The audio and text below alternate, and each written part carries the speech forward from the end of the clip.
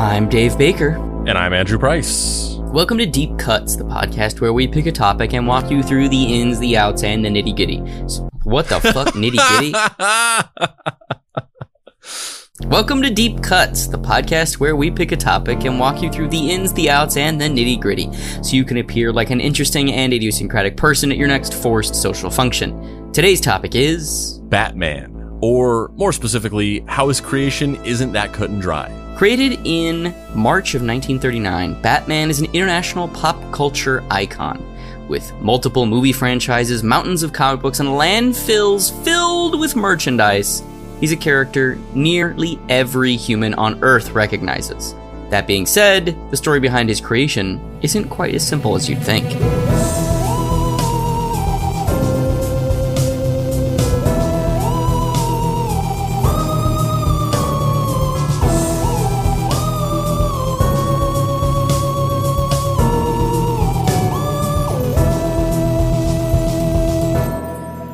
Act 1. A man named Bill, a boy named Bob. Milton Finger, professionally known as Bill Finger, was born on February 8th, 1914.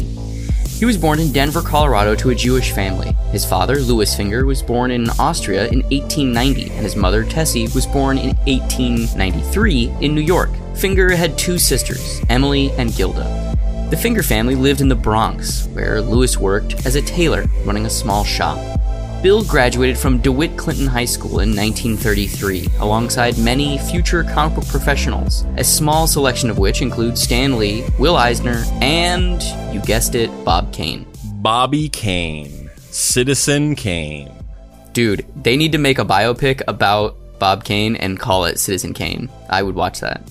DeWitt Clinton was kind of like the Skull and Bones Society of future comic book movers and shakers, except without any of the hazing rituals involving putting your dick into a real human skull. Probably. Bill Finger met his future Batman collaborator at a party where they bonded over common interests like comics, pulp novels, and adventure films. Wait a minute, Dave. You have to explain to a probably not insignificant number of the listeners that what you just said, that reference you just made. Which reference? There is a secret society called the Skull and Bones Society. People don't know this? I think there's probably a bunch of people who are just like, what did you just say? Oh, all right. Well, okay, so there's a secret society called the Skull and Bones Society, which I believe is at Harvard, and they are a fraternity that every major American world leader has been a part of for the last 100 years, basically. And their hazing ritual, you're officially one of the club rite of passage, is that they have a real human skull, and you put your genitals inside the eye socket of the skull. It's a real thing. I'm not making it up. You also, that you get into a coffin and like jerk off while everyone's outside. Yep. There's a movie about it. It's not a real historical movie. It's like a fictional thriller starring that guy from Dawson's Creek. I think it's called Skull and Bones. Josh Jackson? Yes. I've never seen that movie. I thought you were going to say like, you need to explain what pulp novels are. And I was like, really? People don't know what that is? No, I was like, I feel like there is like a percentage of listeners who's going to hear you saying it's like the Skull and Bones, except for they don't have to stick their dick in a human skull. And they're just like, whoa, whoa, whoa, whoa, whoa, whoa. And then you just gloss over it. I think that's funnier than explaining it. Is just like losing a large percent of the audience who's just like, dicks in skulls, what? Bill was living the simple life at the time. After graduating, he was working as a part-time shoe salesman when he agreed to come help Bob Kane work on some concepts for the newly burgeoning medium of the comic books. Picture box books. He'd been writing in his free time, and Bob Kane had been working somewhat steadily in the newly blossoming field. The state of the comic book industry at the time was in something of upheaval. Superheroes had become all the rage in 1939 with the creation of Superman. National Publications, which would later rename itself DC Comics, wanted more, in air quotes, caped characters. So they approached freelancers in order to come up with ideas for other characters. That's where Robert Bob Kane Kahn really enters the picture in a big way. Bill Finger got to work in Bob Kane's studio. As a ghostwriter, Bill began writing scripts for Bob to take credit with other artists to draw for. Look into my eyes and steal my writing. Bob Kane was ostensibly a middleman who would just put his name on everything he got published. He didn't actually write or draw anything that he's credited on, specifically and especially Batman. Look at it this way. This is what the original Batman comics looked like. Andrew, do you want to describe this for us? Yeah. Number one, we've got Batman with a hyphen between bat and man, which that's not something we're used to. Batman has become known as one word. And as a matter of fact, pretty much the only superhero that hyphenates like that is Spider-Man in the modern vernacular. And it's like any 1940s comic you've seen. It's got that particular style to it. It's just some guys sitting around talking, calling people on the phones. I haven't read this, so I don't know what the context of any of this is. But at the top, where the title is, where it says, okay, that's Gordon. At the top where, it says the Batman. Number one, it says the Batman, which is another thing that we don't call him anymore. We call him Batman. But there's the title, and then there is an illustration of Batman standing on a roof. He's in silhouette, and he's a little different than our modern idea of Batman. His cape, it looks less like a flowing cape that he's wearing, and it looks like one of those kind of like Leonardo da Vinci like wing contraptions. And his cowl, which we can't actually see him, it's just in silhouette, but his cowl, the shape of it is noticeably different than the modern idea of Batman. Like no matter what version of Batman and the hundreds of different incarnations of him, he generally he has these defining characteristics that can vary slightly, but for the most part, when you see Batman, you know that it's Batman. You recognize these characteristics. For this version of Batman, instead of the ears of his cowl kind of being at the top, they're on the sides sticking out almost like antenna rather than bat ears. And he's got like a really rounded top of the head that just is very different than how we think of Batman. The strip is credited to Robert Kane, but it's REB'Tkne. Yeah. Robert Kane. And it's the Batman in the case of the Chemical Syndicate. The main caption is, "The Batman, a mysterious and adventurous figure fighting for righteousness and apprehending the wrongdoer in his lone battle against the evil forces of society. His identity remains unknown." The home of Commissioner Gordon, who at the moment is entertaining his young socialite friend, Bruce Wayne. Commissioner, anything exciting happening these days? No. Oh, except this fellow they call the Batman puzzles me. Ring, ring. Hello? What's that? Lambert, the Chemical King, stabbed to death? His son's fingerprints on the knife? I'll be right over. Talk about something exciting. Oh, Lambert has been murdered at his mansion. I'm going there now. Like to come along? Oh, well, nothing else to do. Might as well. The Commissioner and Bruce speed toward the Lambert residence. Hello, Sergeant. Everything under control? Yes, sir. We've got young Lambert in the back room. And after the thorough examination of the scene of the crime, the room becomes busy with the usual police routine. I'm finishing here. Let me talk to young Lambert. Hello, Lambert. They say you killed your father. I didn't do it, Commissioner. Believe me. I didn't do it. And that's the first page of the Batman comic, which we've just read. So Bob Kane didn't draw this. He didn't write this. Bill Finger wrote this. There were a bunch of assistants that Bob Kane used during this time period. And as we're going to explore, Bob Kane, real not cool guy. Real piece of doo. Can you imagine this? Things like this still happen in shades nowadays. Like I think one of the biggest examples of how things like this happen now is like that there are these like media companies like BuzzFeed or any of these media companies, Upworthy or whatever. They're better about it now where their articles are credited in the way that a news article would be with a byline. It says who wrote it. But for the longest time, it would be like you'd work at like BuzzFeed or whatever and you'd write this listicle and it wouldn't have your name on it. It would just be like, this company made this and you have no ownership over it and you have no claim to it. And that's still the case now. At least you can get your name on something. You write something for these companies and it's just owned by the company. But I think that there's a lot of problems with that, but it's at least not as egregious as this. Can you imagine something like this happening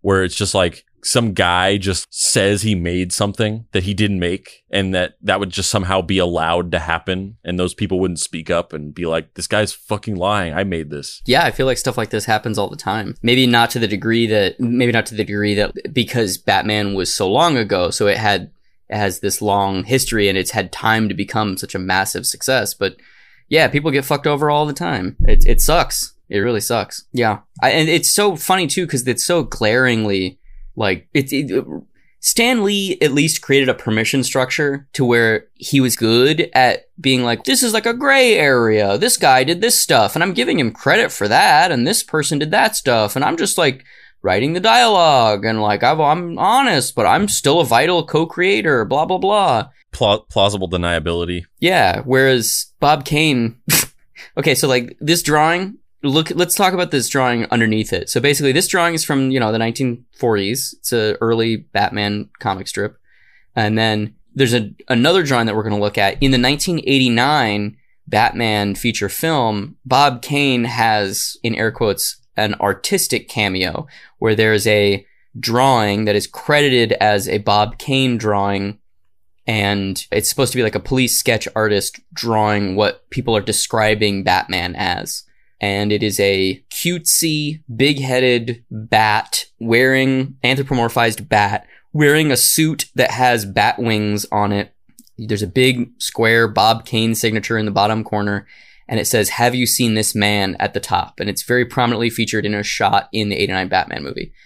Yeah, which is obviously the joke of it, is that the thing he draws is not anything like what Batman looks like. It's like a weird joke version of it, which is like a bat guy wearing a suit. But aside from that, it's not a bad drawing.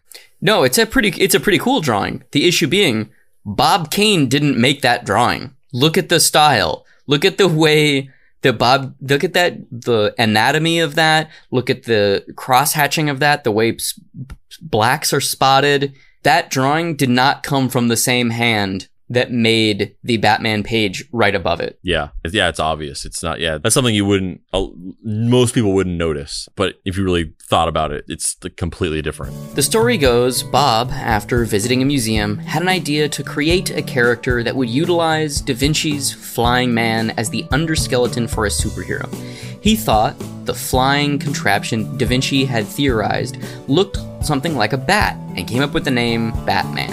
So, when DC approached him for a new character, he broached the subject with Bill Finger to see if he could shape the character into a superhero, or if Bill Finger could take the name and make something else from scratch that Bob Kane would then completely and utterly take credit for. Sounds a little familiar. If you want to go back and check out episode 24, Who Actually Created Spider-Man? Only problem being, all of Bob Kane's ideas just fucking sucked. He wanted Batman to be a blonde superhero wearing red spandex and having a flying machine. That's about all he had.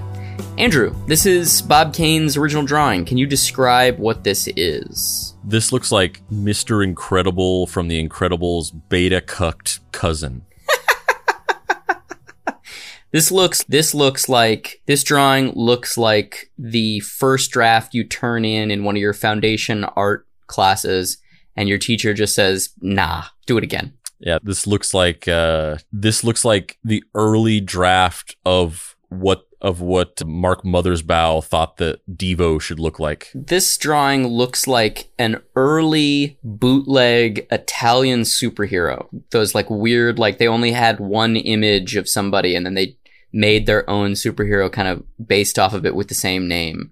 But it's all the details are wrong and fucked up. This looks like shit. It looks like shit. Basically, it's a white blonde guy wearing a red spandex suit, black underoos, big yellow belt, and a large black winged flying apparatus and a black domino mask. It's not an awful drawing. Like, I don't even know if he drew this. I mean, yeah, that's a good question. It's a good question. But it's not an awful drawing. It's not like we're not sitting here saying like, oh, if you saw this, it looks like a fucking 5-year-old drew it or something like that. It's just the character design of it is not interesting. And if this was what Batman was, then he would not have endured in the American consciousness whatsoever. Bill took this idea and ran with it in a completely other direction. Bill suggested that they make him more of a Spirit of Vengeance character, modeled on pulp characters like Zorro, the Phantom, and the Shadow.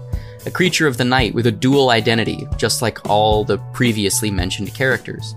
Bill Finger was the one who came up with the idea of Gotham City, based off of his looking in the phone book and seeing Gotham Jewelers. Want to guess who came up with the Batmobile, the actual look of the Batman costume, Robin, the Joker, Penguin, Catwoman, and Commissioner Gordon? Yeah, that's Bill Finger.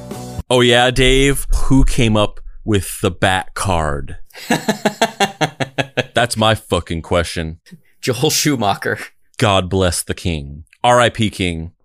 Bill was the person that said Batman should be clothed in dark grays and blacks, and that he should have a cape and a cowl, and that he should have a bat logo on his chest. Bill came up with Batman, except he didn't, because Bob Kane came up with the name, and he had been approached by DC. And here's the kicker. Bob Kane's father was a lawyer, and in the early days of comic books, where all of the work that was created by young, poor, Jewish kids who didn't have access to legal representation, this was an anomaly. So, you want to guess what happened? Yeah, the guy whose daddy was a lawyer got a better deal than the dude who was already working as a ghostwriter whose father was a tailor and an immigrant. To put it bluntly, Bob Kane was a piss-poor excuse of a man. He was a habitual liar, actively worked to undermine Bill for the rest of his life, and was just a shallow, womanizing, complete turd of a bottom feeder. Obviously, we know where the story goes from here. Batman becomes a massive success, and because of the specific clause that Bob Kane's father put in the initial contract, which stipulated that Bob Kane could be the only person credited for creating Batman, Bill Finger was never given any sort of credit for his work. The exact terms of Bob Kane's Batman deal are still unknown. However, they were altered at least once. Siegel and Schuster, the writer and artist behind the creation of Superman, were putting together a lawsuit against DC Comics for the rights to Superman in the 1950s, claiming that they had been swindled. They approached Bob Kane and attempted to get him on their side for a class action lawsuit. For anybody who doesn't know, it's a horrible, fucked up story, and they got fucked over so hard because National Publications was run by the mob. Bob expressed interest, but inquired as to their legal strategy. They informed him, and then he promptly went to DC and snitched. God damn it. Fucking narc. He said he wanted to renegotiate his deal for Batman, and he wanted an increased ownership stake, or he'd join the lawsuit. If they agreed to his terms, then he'd tell DC Siegel and Schuster's legal strategy. This only served to make things even worse for Bill Finger. So before we move on, we're going to now watch a little video from a series called Comic Book Greats, which was a direct-to-VHS series of informational tapes hosted by the one and only Stan the Man Lee. And this episode features Robert Kahn. Hello, heroes. This is Stan Lee, and I've got a rare treat for you today. Not only is he a good friend of mine, but he's one of the top names and one of the top talents in the comic book business. So without any further ado, my buddy Bob Kane.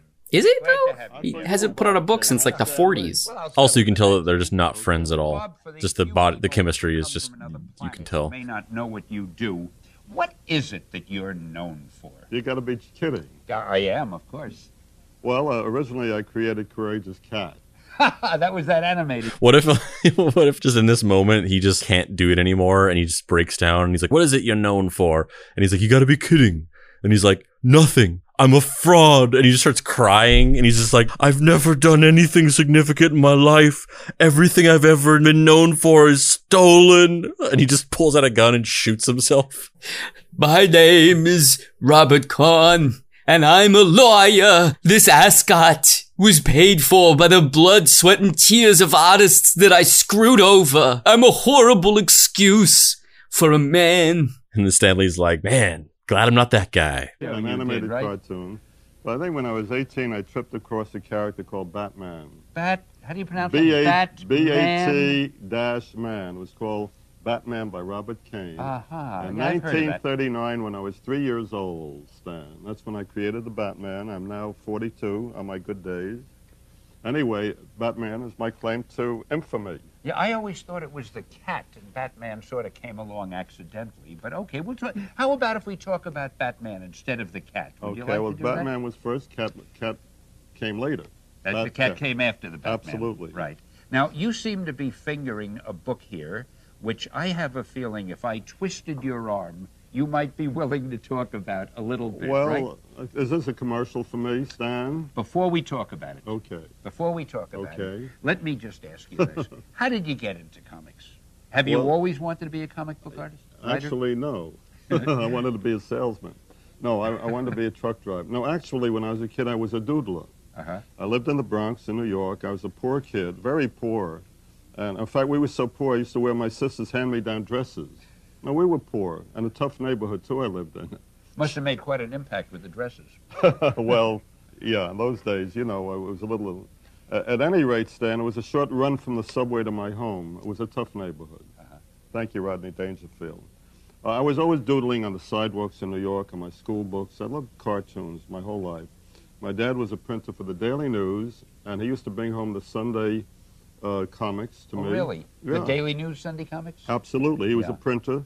And Dick I'd have Tracy and Orphan Annie and all of those. Absolutely. Yeah. Mutt and Chef, Popeye. Right, right. And I used to copy him almost as... Popeye was in the Journal American, I think. Was in those days, absolutely. Yeah, okay.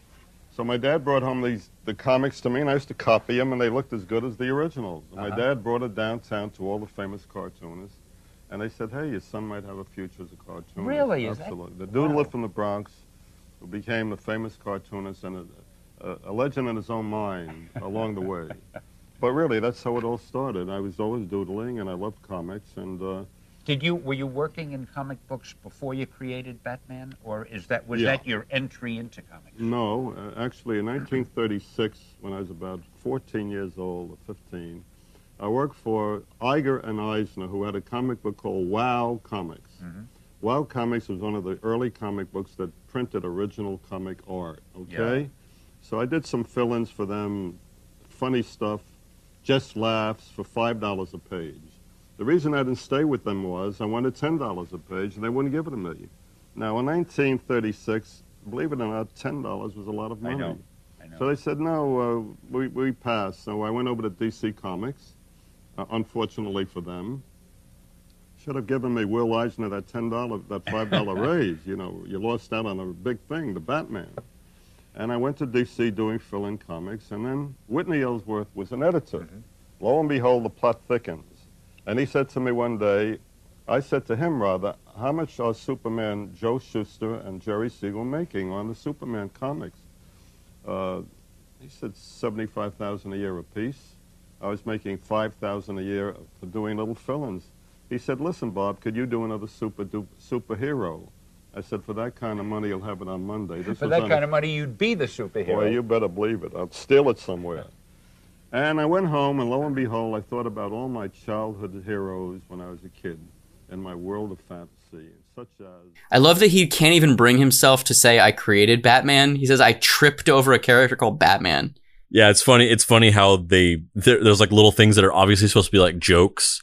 It's like, oh, I just created a little thing called Batman, you know, as a joke, but it's also clearly this like Freudian subconscious covering up for something with a joke. Yeah, Stan does it too all the time. He always says, I've told this story so many times, it just might be true. Yeah, it's really interesting to see somebody like making a joke about that, but it's true, and they're using it to like white out like an aspect of something that they just can't bring themselves to psychologically confront. It's funny because you can just feel the bullshit. They're both completely insincereing each other. This is a vortex of bullshit. This is a black hole of bullshit. Like, it's like such a vortex of bullshit that they're transporting us to a different reality where all of this is true. Also, I just have to point out, my favorite thing about Bob Kane is his love for ascots, and this video does not disappoint. He is wearing an ascot in this video, and I love that he's wearing an ascot, because you gotta hide that weird, flabby old man chin goiter somehow. You gotta hide the little, like, weird vestigial face that's formed in his chest that's constantly screaming, I'm lying about everything! Kill me! I'm a manifestation of his lies. Every day is pain. Every time he cashes a paycheck for Batman, it feels like I'm being thrown and cast into the sun.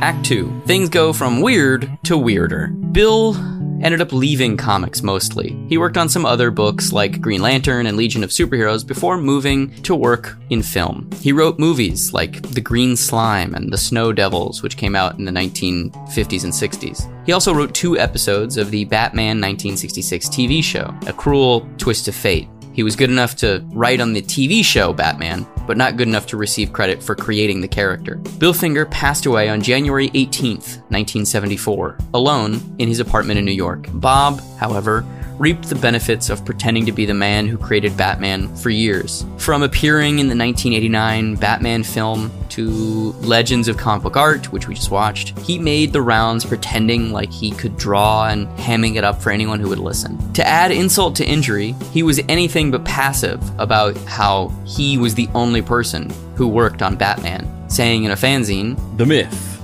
Bob Kane is not the sole creator of Batman. I've heard it 1,000 times in my lifetime, that Batman was really created by Bill Finger, Jerry Robinson, Carmine Infantino, Jack Schiff, Julie Schwartz, my publisher, etc., and my housekeeper. The truth. All hogwash. I, Bob Kane, am the sole creator of Batman. I created Batman in 1939, and it appeared, if memory serves me correctly, in Detective Comics as a 6 or 8 page story, and I signed the first strip, Robert Kane. I read your article that you sent me, If the Truth Be Known, a finger in every plot. And it seemed to me that Bill Finger has given out the impression that he and not myself created the Batman, as well as Robin and all the other leading villains and characters. This statement is fraudulent and entirely untrue. That is myth, and I quote an excerpt from the article written by Jerry G. Bales. The cowl and cape, the utility belt and gauntlet were all Bill's contribution. Also, further down in the article, and again I quote, Bill also created Robin, of course, but also Commissioner Gordon, who appeared in the first Batman story, Alfred, the Penguin, the Catwoman, etc. I challenge Bill to repeat these statements in front of me. I am sorry that I was absent from the Comicdom's convention so that I could have answered him. The truth is that Bill Finger is taking credit for much more than he deserved, even before I called Bill in to help me write the Batman. I created the title, masthead, the format and concept, as well as the Batman figure and costume. Robin, the Boy Wonder, was also my idea, not Bill's. Which is so funny because he's freely admitting that Bill wrote on Batman in the early stages and that he was there from the beginning. He should be given co-creator credit. Like, what the fuck? God. It's so fucking dumb. Creation is execution. You can't copyright an idea, only the execution of an idea. So if Bob is saying, I had the idea, it doesn't matter, was so doggedly haunted by Bill Finger's specter that he even tried to fake Batman's creation by pretending to find uncovered early drawings in his records when he released his autobiography. Do you buy these drawings right here? This is a scan from, he put out an autobiography in the 80s, around the time that Batman 89 movie came out. And these were in that book. These are his notes and ideas that he supposedly came up with in 1939. Or no, this one, it's dated January 17th, 1934. So he would have been like fucking 13 years old when he had this. These are really good drawings for a fucking 13-year-old or whatever. Yeah, I don't know. I don't believe it. I can't definitively say either way, obviously. I don't know, but I don't. I have no. There's nothing here that definitively like, oh yeah, these are obviously fake. But considering everything that's been said, it seems pretty clear that they're fake. To me, knowing how things evolve over time, these drawings are way too close to what Batman actually is. I would believe it if they were further away from the creation of Batman. You know what I mean? Like I guess, yeah, what I'm trying to articulate, which is what you just said, help me figure it out, is like this drawing of Batman, it looks like somebody who's like trying to quickly doodle an existing character that they already have seen. If you were just like, I'm going to just quickly draw a little thing of what Batman looks like. It doesn't feel like a design for a new character. It feels like a quick thumbnail of an existing thing that you've already seen. Yeah, it's just so blatantly him trying to be like, look, I got the receipts, look. Like even just in the stuff that we've done, where I've done concept sketches for stuff or my comics. That shit's always fake. No, I mean, everything, the process these things go from is like the concept designs and the ideas are always really complex. And then as you implement them and have to draw them hundreds and hundreds of times, they get simplified and simplified. Where these drawings are simple and Batman is more complex. You know what I mean? Yeah. I was originally like a 5-headed elephant monster. It's very true. This is very true. And then I finally got simplified into Pizza Paparizza. The next thing I want to briefly talk about as more of a character illustration is Bob Kane's gravestone. Have you seen his gravestone before? I have. Would you do us all of the favor of reading Bob Kane's gravestone and describing what it looks like? So Bob Kane's gravestone is an open book. It's a stone that has been carved to look like an open book. At the top of the left side is the bat signal. It's like the Batman logo with these stylistic lines coming out of it that makes it seem like it's the bat signal, like beaming the bat signal out into the sky. And it says Robert Kahn, aka Bob Kane, October 24th, 1915 through November 3rd, 1998. God bestowed a dream upon Bob Kane. Blessed with divine inspiration and a rich imagination, Bob created a legacy known as Batman.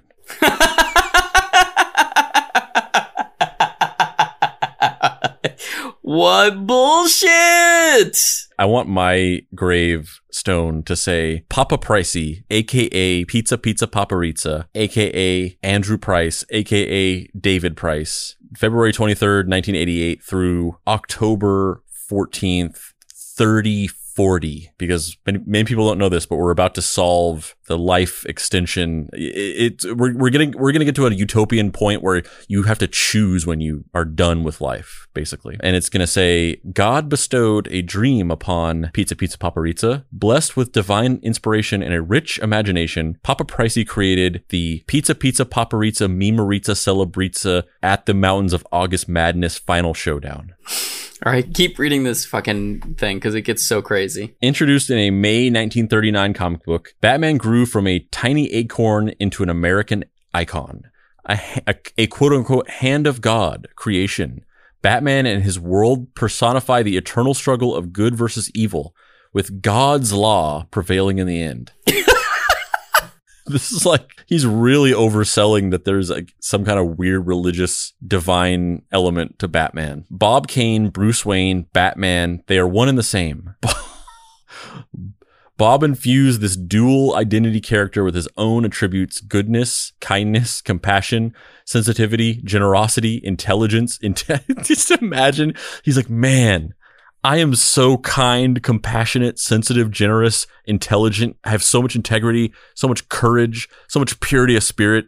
I got to put all of that into this character. Batman is known as the Dark Knight, but through his deeds, he walks in the light of a higher power, as did his creator, Bob Kane. Beloved husband, father, grandfather, in loving memory. This is like whenever ICP revealed the secrets of the Dark Carnival, and it just ended up being that they were Christians. This is such a like reverse. This is such a like retroactive acting like this thing was in any way like some kind of religious thing. I just can't even get over this. Like, I can't get over this. Like, this is just otherworldly. It's otherworldly. A normal person does not commission their gravestone to say these things about themselves. A normal person is not like, when I die, I want my gravestone to say that I created an American icon that was directly inspired by the divine light of Christ. You know what Jack Kirby's grave is like? It's a fucking plaque that says Jack Kirby, the dates of his life, the date of his death, and it says beloved father, husband, creator, and it has a little crown on top of it. And it says, I was moidalized, which is what I've actually said in the past that I want to be on my gravestone, is moidalized October 4th, 3020. I thought it was 3040. Over the years, people have taken up the quest to restore Bill's name to receiving widespread credit for his creation, but they've all failed. The legal precedent set was that there must be an heir to bring a claim. Only problem being, no one was aware of any children or grandchildren that Bill Finger had. Enter writer and obsessive Batman researcher Mark Nobleman. He found Bill's long-lost son, and after years of searching by just blindly calling anyone with the last name Finger, he also found his granddaughter, Athena Finger. My God, truly a nobleman. They brought a legal suit against DC, and after years of fighting, they won. They didn't do it for the money. They literally just wanted Bill's name on the books and the films. And now, it's there. Batman, created by Bob Kane with Bill Finger, is on all major Batman releases. Gotham, Batman vs. Superman, Justice League, it's all there. The good guys finally won. Mark actually went on to write a children's book, Bill the Boy Wonder, and even produce a documentary titled Batman and Bill, which is highly recommended. If you haven't seen it, please go see it. Since being discovered and welcomed into the comic book community, Athena Finger regularly tours the convention circuit. She speaks on panels and answers fan questions. But the real part of this, that's beautiful, is that there's an outpouring of love and support for her from the comic book world that has enabled her to embrace her own artistic ambitions. She paints and sells her artwork at shows. She said multiple times this was something that she was constantly scared to produce because of a fear of rejection. However, now here she is, painting and making art. I like Athena Finger. I've met her a few times. I think she's really nice. Enough said. I think she's a really nice person, and I'm glad that she's embracing her artistic ambitions, and I think it's really cool that the comic book world has been so welcoming to her. That's funny, because I was going to say, I feel like maybe that fear of rejection was healthy. Look, man, everybody's got to start somewhere. Everybody's got to start somewhere, you know? Sometimes you start by tracing photos of Hugh Jackman and painting them with fucking Crayola or whatever. I don't know. Look, man, I like Athena Finger. I follow her on Instagram. She's a very positive, nice person. I don't necessarily think that her work is all that and the cat's pajamas, but I think it's cool that she's making it.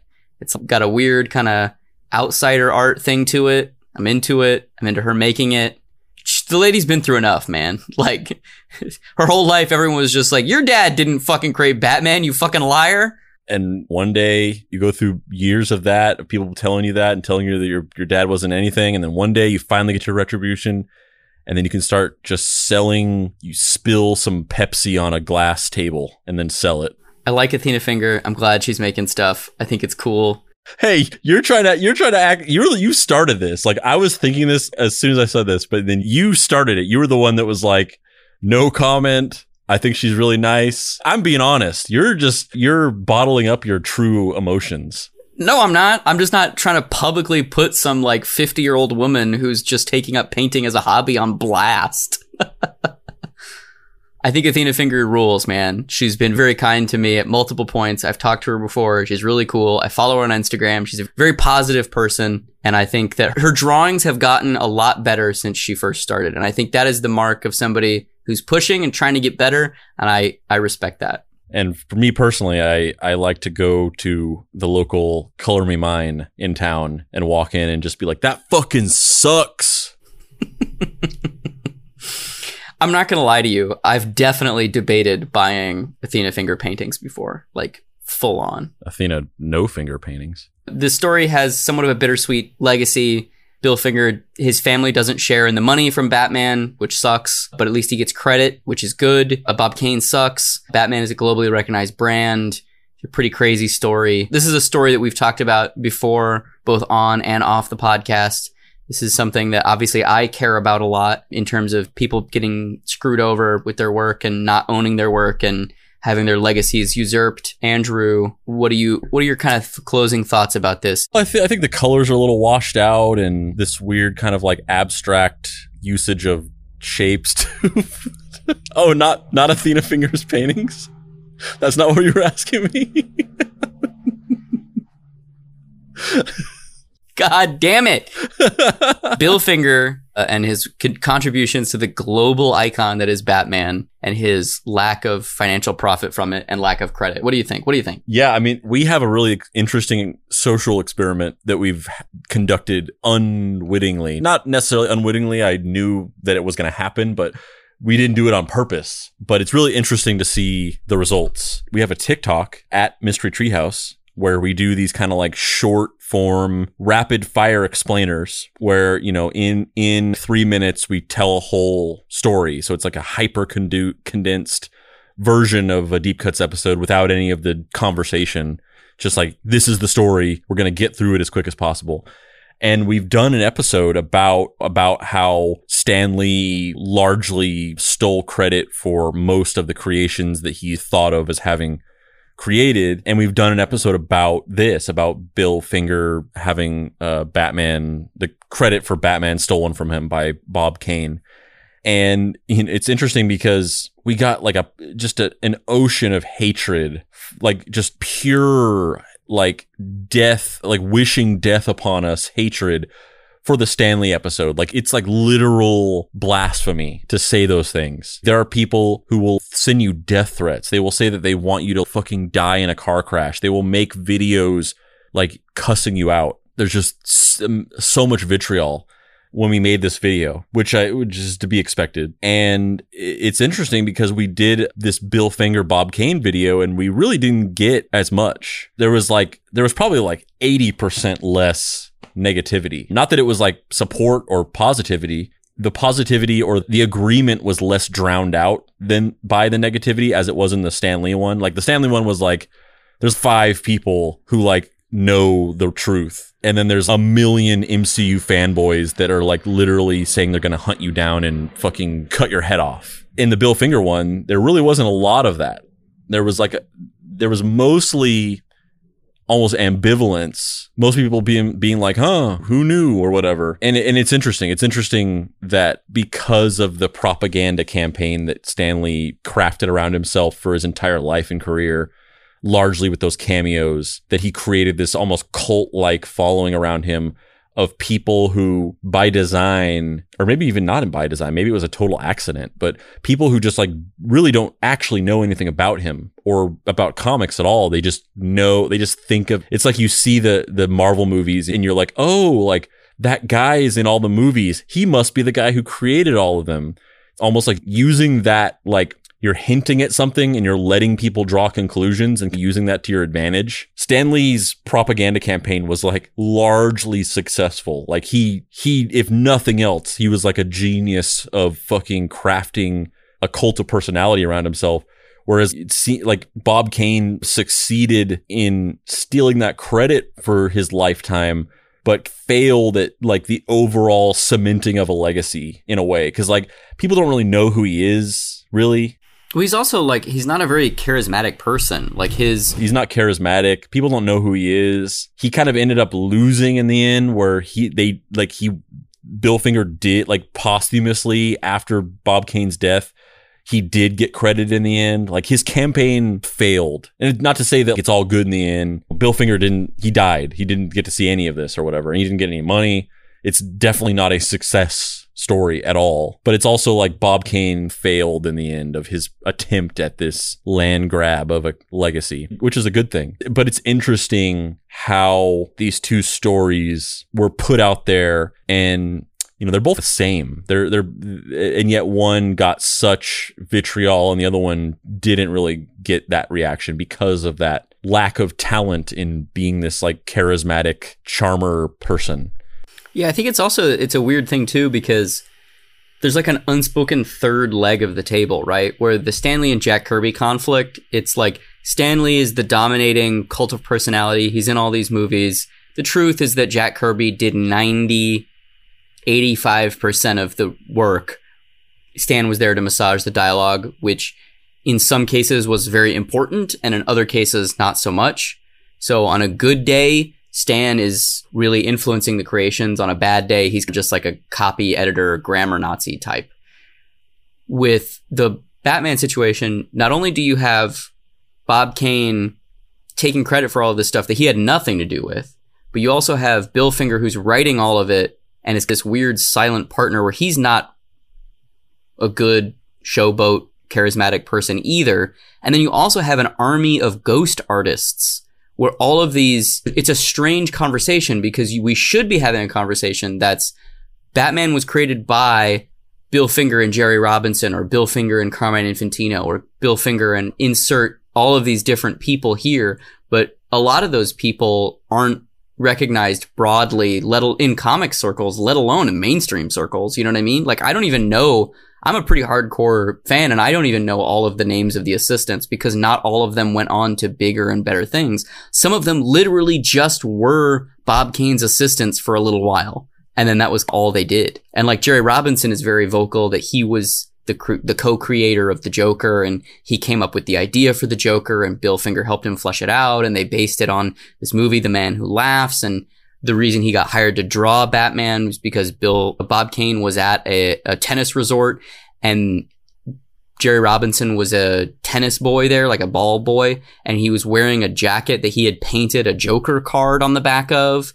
And Bob Kane came up to him and was like, "Did you draw that Joker? That's cool. Do you like Batman?" And took him under his wing and helped him like become a cartoonist, right? That he could take credit for all of his work because he was a kid that wasn't involved in the industry.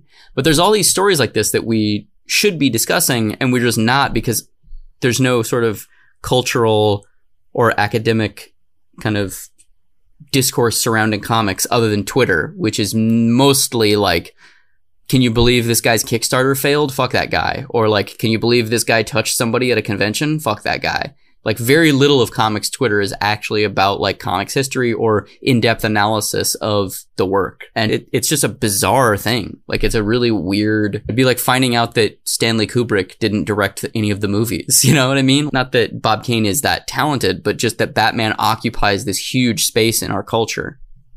There actually is this like conspiracy theory that I've heard that Doug Liman has never directed any of his movies, and that he just like his AD like actually directs it and he just takes credit for it, which I don't have any reason to believe that, but I've just read that weird conspiracy theory on the internet. That's also such a strange person to be like, Doug Liman. Like, really? That guy? Yeah, I don't know. I read it when I was reading some stuff about Edge of Tomorrow. I fell into this weird rabbit hole of this conspiracy theory, started seemingly by like one person. In putting out these TikTok videos, I in particular have really just become an expert in the reaction and like the mass opinion about these things, because you just see thousands upon thousands of comments and you just see these consensuses forming and these repeated things. It's so funny how everybody is the same and everybody thinks the same, and we all think that we're unique, but we're all just the same. It's so funny to me. It's like the thing when you work at when you work at a retail store and everybody, if there's no price tag on it, it's free, right? Yeah, it's like so funny to me how everybody is the same. And you see these people saying these things that are identical, like just these identical comments. They're not unique thoughts. They're just like learned stereotypes that people have collected from like seeing it said elsewhere. And they think that they have opinions, but they're just parodying sentiments that they've seen. Like, it's like the most mainstream sentiments that they see, they just adopt them by default. And one of the predominant things that I saw time and time again in these comments, whether it was for the Stan Lee video or the Bill Finger video, was there's a significant crossover with these like MCU head, like Marvel movie fanboys that don't actually read the comics, that are like, there's a significant crossover with these like just like business bro type people. And there's this extremely cynical capitalist sentiment that surrounds this whole discussion, where people are like, oh, Alan Moore, Jack Kirby, Bill Finger, like they just got bad deals. Like they should have gotten a better deal. They should have gotten they should have gotten a lawyer. They should have gotten better deals. It's on them for not getting a better deal. That's just how business works. And aside from the fact that's so absurd to me, this idea that that's just how it works and therefore it's fine. It's just so absurd to me that, you know, it's like, because you can swindle people out of things legally, you therefore should, or at the very least, you can't be blamed if you do. Like that, like, you legally you can be a dick to everybody around you, but that doesn't necessarily mean that you should. That's just such an absurd concept. But the other thing about it is just like the extreme lack of context and knowledge and understanding of the fact that they just didn't have an option of that. Like they couldn't quote unquote get a better deal. There was an extremely imbalanced power dynamic between this huge company and these poor dudes that had no leverage whatsoever. They couldn't afford to get lawyers. They had no leverage at all. They were railroaded into these deals, and to suggest that they should have just gotten a better deal is just insane. Yeah, I think my final thought will be this quick short story, which I think I've told on the podcast before, but I'm going to say it here anyway. I think a telling example of who Bob Kane was is this story that I've seen repeated multiple times, and I'm going to say right now. So around the time that the '89 Batman movie came out, there were a lot of people courting Bob Kane to do stuff. And this was one of the time periods where the Marvel and DC beef was at an all-time high. So the editor-in-chief of Marvel went to Archie Goodwin, who is a much beloved editor, and was like, we should go get Bob Kane to do something at Marvel. Like, we should that, what a big fuck you to DC. Like, we should get him, we should hire him to do something at Marvel. Archie Goodwin is like, all right, I'll see. Let me go over and have a meeting. Let's see if I can fucking convince him to do something. We'll see. So he goes over to Bob Kane's house. They have dinner. They're wrapping up dinner.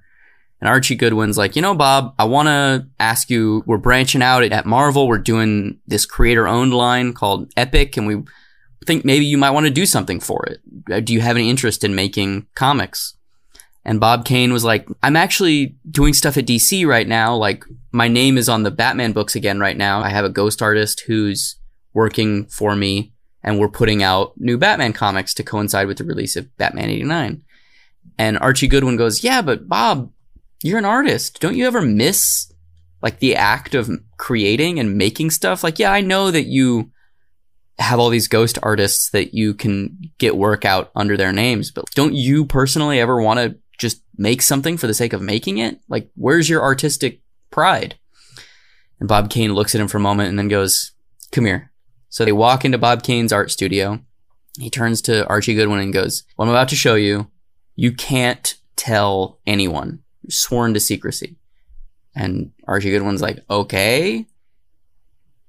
They go into the closet in the studio, and he opens the back of the closet, and it's a secret door, and it leads them into another studio. And in that studio, it's a painting studio, and there's large, 6-foot tall oil paintings of sad clowns. The type, they're in accountants' offices and dentists' offices. And he says, this is gonna make me in the fine art world. Batman was just the beginning. And Archie Goodwin is looking around, and it's sad clown paintings with big looping Bob Kane boxed signatures at the bottom. And he's like, oh, all right, cool, man. That sounds great. Goes back to Marvel. Flash forward a couple months later. Roy Thomas comes in, the editor-in-chief at Marvel at the time. I think he's editor-in-chief. Anyway, Roy Thomas is the one who comes in. I don't remember if he was editor-in-chief or not at this time. Roy Thomas comes into Archie Goodwin's office, and he's like, hey, Archie, did you hear about Bob Kane? And Archie Goodwin's like, no, what's happening? He goes, Bob Kane is getting sued by his ghost artist.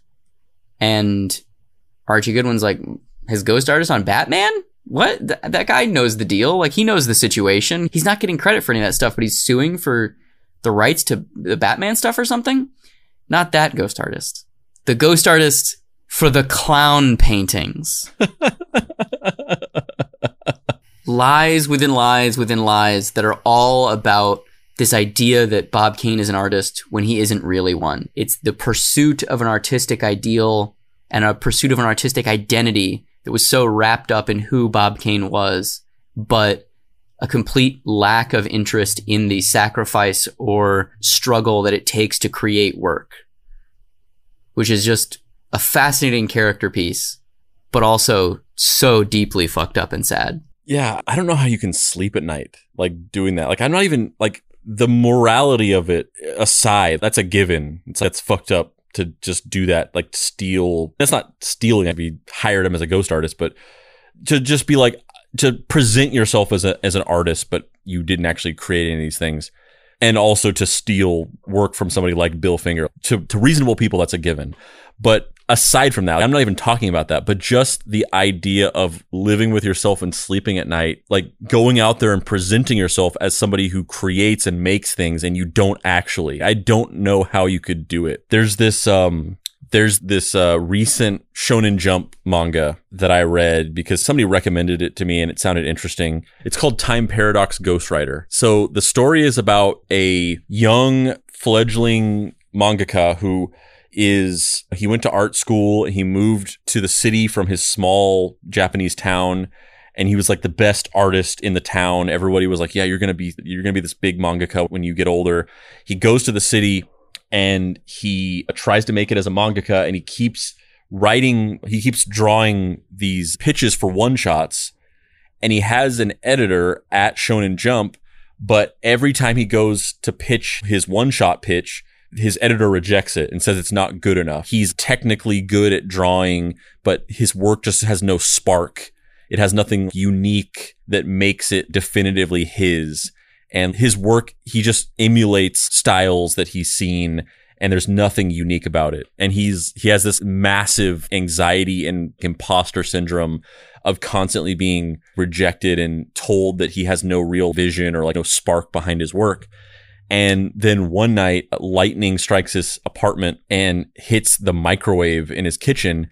And after that happens, issues of Shonen Jump from the future start appearing in his microwave. They're from 3 years in the future. And so he discovers these books, and there's a story in it called The White Knight. In 3 years, it's going to be the biggest hit manga. It's the next Naruto. It's the next One Piece or Dragon Ball Z. This doesn't exist yet. Nobody has ever done this. So in desperation, after his editor says that he has one more chance or else he's dropping him, he copies the first issue of this future manga as his one shot, and he goes and pitches it, and they're just like, oh my God, this is fucking amazing. And it gets in, and then it goes to series, and he becomes this huge popular mangaka with this series, the White Knight. But he's every month a new issue of Shonen Jump appears in his microwave from the future, and he just copies the next issue. And then eventually it turns out that the creator, the original actual creator of the White Knight, is this teenage girl who he assumes, because it's so far in the future, that the person who created it hasn't had the idea yet. But in reality, this teenage girl is working on it in the present. And she just doesn't end up pitching it until years later, but she created the idea already. So when she sees it in Shonen Jump, she's like, what the fuck? Somebody had my exact idea. And so she goes and finds him, and she becomes his assistant, and he realizes that she's this person. And so the whole comic is like, number one, it's interesting because it shows you the behind the scenes process of how making a manga works. So there's sometimes where it'll just turn into an explainer, where it'll just be like, when you want to pitch a manga to Shonen Jump, you create thumbnails and take them to an editor who looks at them. And if he likes them, he pitches them to the main editorial meeting, and it'll just turn into an explainer. But the actual narrative of the show is like this guy who's dealing with imposter syndrome and like struggling with this, like he's finding success, but it's for work that he didn't create, and the guilt of that. And for somebody, I'm not saying for everybody, but for me and like a particular type of person, reading that there's like a rock in my stomach the whole time. Like the idea of that nightmare scenario where you like steal something and become popular for it, and then everybody thinks that you made it. Everybody's like praising you, but it's all just false because you didn't actually do the work. Aside from the moral aspect of stealing from somebody, the idea of getting praised for something that you didn't do is like a nightmare for me. That's like realizing you're naked in the middle of class nightmare to me. And I just can't imagine how a person sleeps at night doing that. I think the answer to that is he sleeps very well because he's garbed in his nighttime ascot. That's the trick. You need the ascot. I'm Dave Baker. And I'm Andrew Price. This has been Deep Cuts. You can find me on the internet at heydavebaker.com, or you can follow me on the socials at xdavebakerx. Andrew, where can people find you on the internet? You can find me putting out the latest episode of Andrew Price's Deep Cuts with characters by Andrew Price, original stories by Andrew Price, and Dave Baker by Andrew Price. And you can also find me at dapricewrites.com, where you can get a copy of my book that I did with artist Guillermo Villarreal. I wrote the script and he drew the book, and I also did some of the design for the inside and outside. And you can also get some Deep Cuts merchandise at deepcutspod.com, and you click on the shop and you can get some t-shirts with Deep Cuts designs on them, or you can go to bit.ly.com/deepcutsmerch, t-shirts, stickers, all that cool stuff. Junior sleuths, meme chefs, Deep Cuts listeners that increasingly don't understand what this segment is and likely skip over it. It's time for another edition, another quest in the journey of Pizza, pizza, paparizza, mimorizza, celebrizza. Let the baking begin. All right, Dave. Let's take a look at these things. Let's get this shit. Let's get this oven preheated to 375 so that things get a nice brown flaky texture, but we don't burn the bottom. I'm here. I'm ready. This first meme from Michael Lindquist, and it is a picture, a stock photo of the woods, and it says Mystery Treehouse Fairy Investigation Agency, and it's got a picture. It's got a photo of Sherlock Holmes wearing the deerstalker. It's got a picture of Arthur Conan Doyle, also with a deerstalker hat. It's got Dave and I, and we are in the woods with them, and we are wearing deerstalker caps. And then it's also got the teacher from Fairly Odd Parents, who I'm now blanking on his name, but in the show, he's obsessed with revealing the existence of the fairy godparents that Timmy Turner has. And he's also wearing a deerstalker cap. And they're just in the woods hunting for fairies.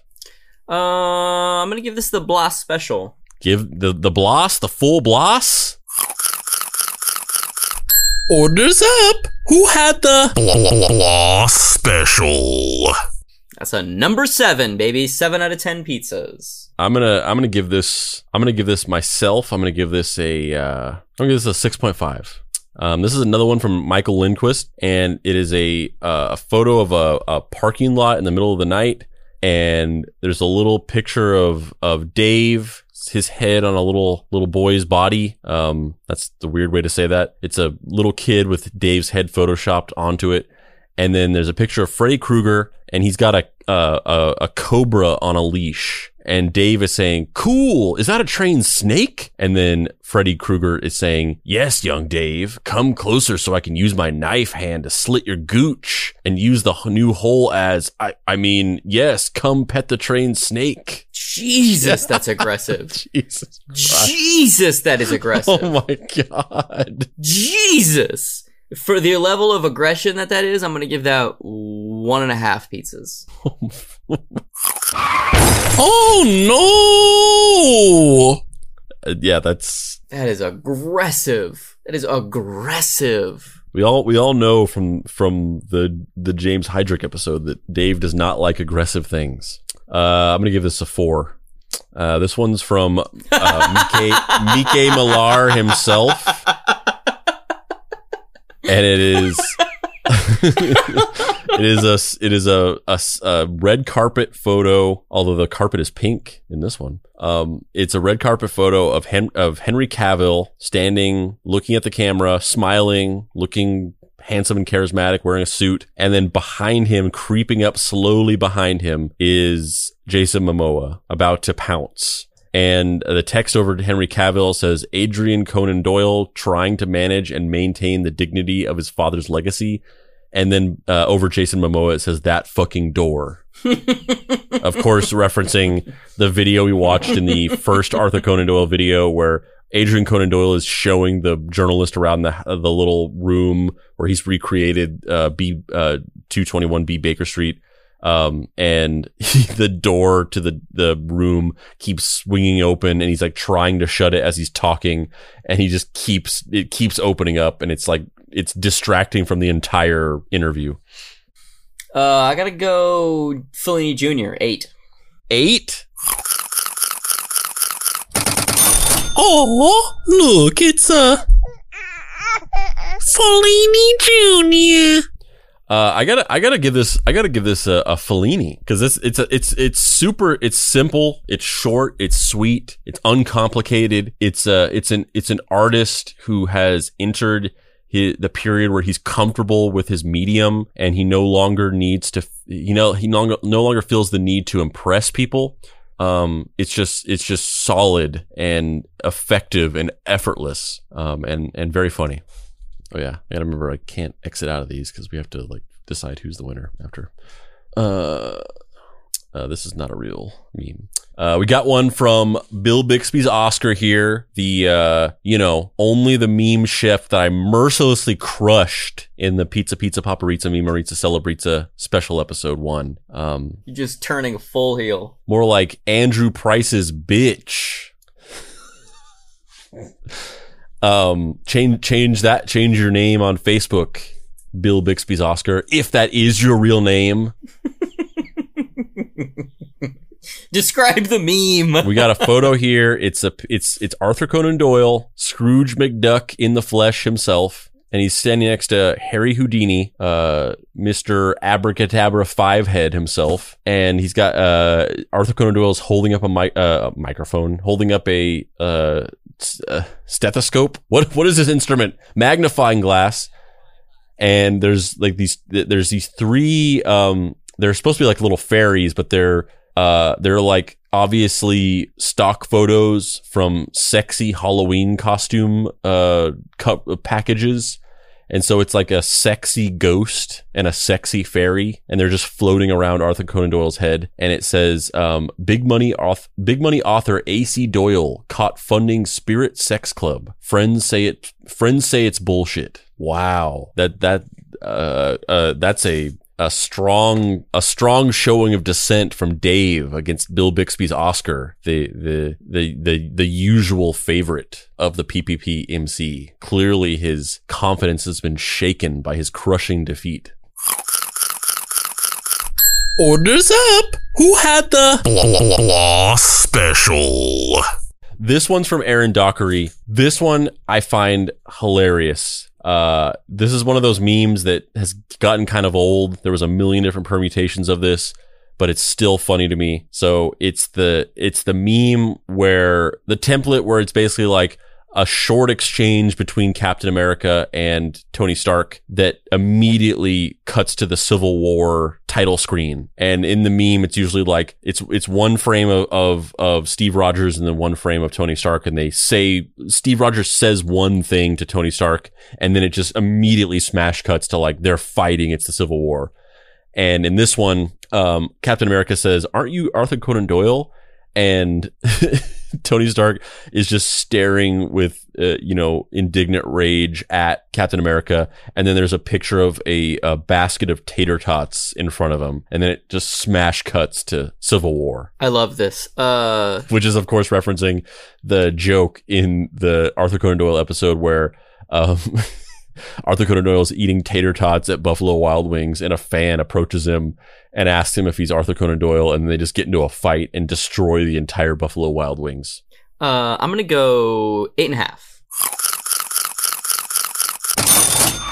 Oh, looks like we got ourselves a full Fellini. I gotta give this one a 9. It just makes me, I gotta go Elijah Wood on it because it just makes me laugh. It's really good. It's same thing with that Mike Miller one. It's very simple, direct, but really nice. It's solid. Yeah, this isn't an actual meme. Colin Christensen has a meme where it is my head insultingly photoshopped over. I don't even think this is actually Drew Carey. I think it's the original host of the British, the English host, Colin something. Yeah, of Whose Line Is It Anyway? And it's my head photoshopped over his as he's like pressing the buzzer that gives that ends a scene or whatever in Whose Line Is It Anyway? And it says, "Welcome to Deep Cuts Pizza Paparizza Memerizza Celebrizza, where every account is Andrew in disguise and the points don't matter." 10. While I will not 10 rule out the possibility 10 that every account in the Deep Cuts 10. Facebook group is me 10 gaslighting Dave. 10. This is so. If this one is gaslighting me, I don't care. 10. This is exactly what I'm saying. I'm deeply offended at the insinuation that the points don't matter, because they absolutely do.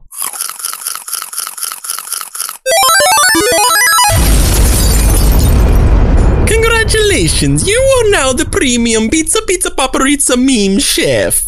I give this misinformation a 1. Pizza Paparizza is not so sure about that one. Why didn't they cast you to play fucking Mario instead of Chris Pine or Chris, whichever Chris it is, Chris Pratt? Yeah, because they listen to this fucking misinformation. That Colin Christensen's spreading this bullshit about me. He lost me the Mario job. This next one's from Jim Valier, and it is. So it's the scene from Monty Python and the Holy Grail where King Arthur is fighting the Black Knight, and he just keeps maiming him and cutting off his limbs, and the Black Knight just refuses to give up. And so it's the limbless stump of the Black Knight on the ground, but it's Adrian Conan Doyle's head photoshopped over it, and then King Arthur is standing up, but they've photoshopped a door onto King Arthur, and Adrian Conan Doyle is saying, "It is but a flesh wound." I'm gonna go 6. 6? 6 for this? Yeah, this is nice. Now that's a mildly spicy pizza. This is a solid contender. This is at least a 7.5. I mean, yeah, I can be convinced. Sure. I feel ambivalent towards this one. I'm like, yeah, it's fine. That one's cool. It's got the solid reference. It all lines up. Man, you've just become jaded by the world. This is another one from Bill Bixby's Oscar. What the fuck? Disgraced former champion Bill Bixby's Oscar. This is amazing. This is amazing. This is not a meme. This is an outsider art. This is amazing. Odyssey that can't even be categorized in any demonstrable way. This is so good. It is this illustration painting of it's like a space background, and there's a man's head that we're seeing from the back, and it's like they're sitting there getting a haircut. So it's like they're facing away from the camera, and I think they've got like a haircut smock on, but you can't see that because you really only just see the head and just the very top of the shoulders. And somebody's reaching into the frame, into the camera, and it is a person with their right arm is a human arm, and their left arm is a human arm, and their right arm is a robotic arm. And the human arm has a series of tattoos on it, and one of the tattoos is just a full body photo of Ultraman, and then one of the photos is that morphed Kolchak the Night Stalker two-faced thing where it's Dave and my face mushed together with a pork pie hat on. And then one of the photos is Lorenzo Baker, a picture of Lorenzo Baker's face. And then next to him is Space Goro. And then below them, I actually don't even know who that is. There's just some old man. He looks like a live action version of the guy from Up. Just an old man with those giant square glasses. I don't even know who that is. And so the person who's reaching into the camera with these tattoos on his arm, he is like peeling back the scalp of the man that's sitting like that's facing away from the camera. He's like peeled open the scalp of the man, and underneath his scalp where his skull should be, it's the earth. It's like we see the globe is inside of his head. And then the skin flap of his scalp as the person is lifting it up, it says Verhoeven, or I'm assuming it says Verhoeven's toupee, but all we can see is it says Verhoeven. And then the text on this image says Deep Cut Salon, walk-ins welcome. And this is like it's not a meme, but it's not even like made by a human. Like this reminds me, especially because of like the weird like evolutionary like design of the tattoos on the head, where it's like our faces growing out of each other, and then like there's these two faces of these like Deep Cuts reference characters growing out of each other, and then underneath them is some other old man that isn't even really a Deep Cuts reference. I don't even know what it is. It reminds me of those like Deep Dream Google like AI generated images where you like feed like an image into it, and then it like turns it into a bunch of like faces of dogs and stuff that are all like morphing and like evolving out of each other. So it's, the text is Deep Cut Salon, walk-ins welcome. And the only thing I would say to this is that it kind of feels like it should be walk-ins, outs, and nitty-gritties welcome. So because of that, I'm going to give it a 9.5. Otherwise, I would have given it a 10. Wow. That's the punalty. Excuse me, I'm terribly sorry. I'm a little befuddled, but I think this might be a Hugh Grant. No, it's not. It's Mickey Rourke. I'm giving this a full 10 because I hate puns. Let's take a brief detour here. We've been blazing through the memes, the meme chef entries from the Facebook group. Let's take a brief detour here to look at a couple of memes from the Discord channel. So there are 4 memes here. I think they're actually all from the same person. No, they're not from the same person. So, are there, maybe there's just 3. Is there 4? What is that? No, there's 4. So the first one is from a Discord user. Oh, God damn it. named Lagariha. And it's that "is this a butterfly" meme, the anime guy who's like looking up in the sky at a moth, and it says, "Is this a butterfly?" or whatever the original meme is. So the anime guy, it says he's Dave, and then he's looking at a floating statue, and then it says, "Is this Buddhism?" which is a reference to when we were doing the episode on Arthur Conan Doyle, whenever we were talking about John something Budd. George Turneville Budd. George Turnevine Budd. And there was a paper about him, and they were talking about like fans of his, and they were called Buddhists. And I misread it as Buddhists. Yeah. God damn it. I give that one from 2. Lagartija. 2. 2? 2. Just because it points out your flaws? 2. People call me corrupt. People say I'm corrupt. 2. At least I'm honest with myself. Pizza, more like failsa. This gets a 6 from me.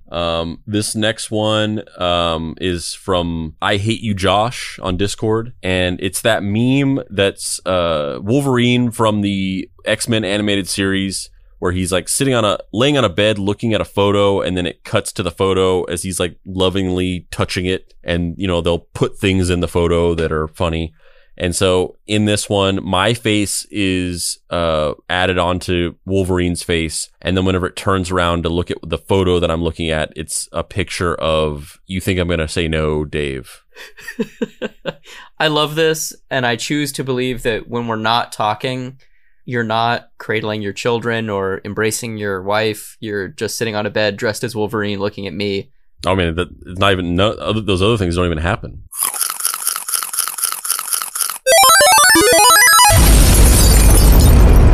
Congratulations, you are now the premium Pizza Paparizza meme chef. I love this. This is, again, one of those just simple, clean, nice, to the point memes. It's great. All right. So this next one, I just have to set it up. I fucking love this meme. It's so amazing. I love it so much, and it's probably going to destroy any of the goodwill that I Hate Josh has gained from you from this photo. But that's because you are corrupt and jaded and incapable of self-reflecting whenever people point out your flaws. Oh no. Oh no. All right, so it's that King of the Hill meme where it's a bunch of people inside of a school, and then I think Bobby Hill holds up a sign for them to read, and then Hank Hill, I think it's Hank Hill, or maybe it's Dale. I don't remember. But he says like they would, if those kids could read, they'd be very upset. And so there's a lot of messages that people put into this meme. So in this version, Bobby Hill has my face on him, and I'm holding up a sign against the window of this school, and I'm saying Chiquita bananas are basically the only kind of banana there is, and the company has committed genocide and other atrocities.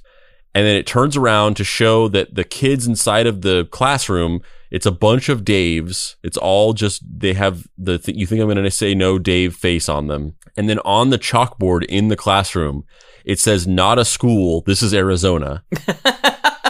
The adult, which I think might be Hank, or maybe it's the other character, He's got Hilsmer's face on him, and he says if those Daves could read, they'd be very upset. I love this. Despite your prediction that I would hate this, I love this. I'm gonna go. I'm gonna go 9. Fly, you fools! To the Elijah Wood. I think I would like it just a little bit more if they weren't all just the "you think I'm gonna say no" face in the window. If there were different me's, I think the joke would hit even. Maybe it wouldn't actually. I don't know. Maybe I should give this higher, but I'm giving it a 9. This gets a 10 from me. I love this one. It's so great. Yeah, it's really solid. It's really solid. And the last Discord meme is from somebody with this username Chloe, and it is just a photo of Andrew WK from a promotional photo for Destroy Build Destroy, which was a show he had on Cartoon Network, and he's holding up he's just standing on a rock, and then he's got a TNT detonation plunger on the rock, and he's about to push it down, and the rock has us on it. This is solid. I'm gonna go 6. 6. Now that's a mildly spicy pizza. I'm giving it a 5.5. Back to the Facebook group memes. God dang it, get the fuck out of the way. This next one is that's too inside baseball. This next one's from Eric Dyring, and it is a photo of a man who has a graduated series of rectangular shapes that are stacked up like dominoes, except for each one is bigger than the other one. So it starts out from a little tiny little white triangle or rectangle, and then it gets bigger and bigger, and then the very final one is this big giant white rectangle, and if you push one down, it'll knock the rest of them over like dominoes. Though the tiniest one, the one that he's about to knock over to start the chain reaction, it says becoming a ship surgeon in the 1880s. And then the biggest one at the very end is Buffalo Wild Wings stopped selling tater tots, implying that one would lead to the other. I love this. 8. 8. Fellini Jr. Oh, look, it's Fellini Jr. I'm going to have to agree. That's a Fellini Jr. for me as well. Josh Wall with more propaganda. This isn't a meme. This is agitprop. It's a picture of a guy. The first panel is him just kind of looking in the camera, and then it closes up on his face more, and then the final shot is just up on his eyes, and they're red. And it says, everyone after Andrew names himself champion again. I didn't name myself champion. I was crowned champion through my feat of enormous power. I agree wholeheartedly with this message, but it's not all that funny. So I'm going to go blah special. Wow. I mean, that's a pretty high score if you think it's not that funny. Orders up. Who had the blah special? Which just shows how corrupt you are and how tainted against me you are, that you would give it such a high score because it satisfies your own emotional truth to believe this misinformation about me. Yeah, pretty much. This next one's from Cody Voiles. God fucking damn it. And it is a stock photo of a guy sleeping peacefully. And it says, how I sleep at night knowing the world is falling apart, but I made Dave Baker laugh at a Bob Barker cum meme. Fucking 1. Pizza Paparizza is not so sure about that one. It's a sweet sentiment, but anytime anybody brings up the Bob Barker cum runner, I'm just like, God damn it, really? 6. Another one from Cody Voiles. It's the Gru from Despicable Me going over a plan on a series of paper poster board meme. Lorenzo Baker's face is over Gru's face. So the first one says, create time travel. The second one says, go back in time to start a banana company. The third one says, forget you made an episode of Deep Cuts based on the genocide and recognize yourself. And then in the fourth panel, Lorenzo Baker's face has been replaced by the you think I'm going to say no Dave face. And he says, forget you, and it repeats, forget you made an episode of Deep Cuts based on the genocide and recognize yourself, implying that we went back in time, did a Chiquita, forgot, and then we discovered the Chiquita banana story, did an episode about it, having forgotten that we had done this and that we were Andrew P. and Lorenzo Baker. And then Dave recognizes himself in the past. Yeah, this one's solid. Blah special. Man, Adam Salzer says it's amazing. Orders up! Who had the blah, blah, blah special? I'm going to give it a 7.5. Another one from Cody Voiles. It's the meme of like a little girl running away from an orangutan on a tricycle, and regular Deep Cuts Dave face is over the little girl, and then You Think I'm Gonna Say No Dave face is over the orangutan's head, and it says Davey Bakes trying to escape an inside joke that he never thought would be seen again. I'm not sure if he's talking about the You Think I'm Gonna Say No meme or the Bob Barker Come meme. No, he's definitely talking about the You Think I'm Gonna Say No, because I talked about that on that episode, because I was like, it's so funny and also weird and kind of annoying to me that like one of the worst photos of me ever is now just like a horrible meme that tons of people use. So yeah, I'm gonna go 10, because this is really.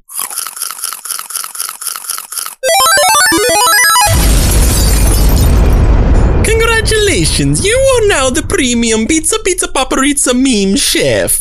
Also, as I point out here in the comments of this meme, you doubt that I could be the champion in a fair and clean election, but I'm the one who created the You Think I'm Gonna Say No meme. I am become death, destroyer of Davies. Eric Dyring, it's a fucking Deus Ex Machina bullshit. It's the background from the game. It's got the Sherlock Holmes 2022 characters in front of it. Watson's holding a trombone because ska, and then it says Deep Cuts. Yada, yada, yada. I mean, I want to give it a higher rating because I love Sherlock Holmes in the 22nd century, but I hate everything else about this. Can I give it a 3? Better luck next time.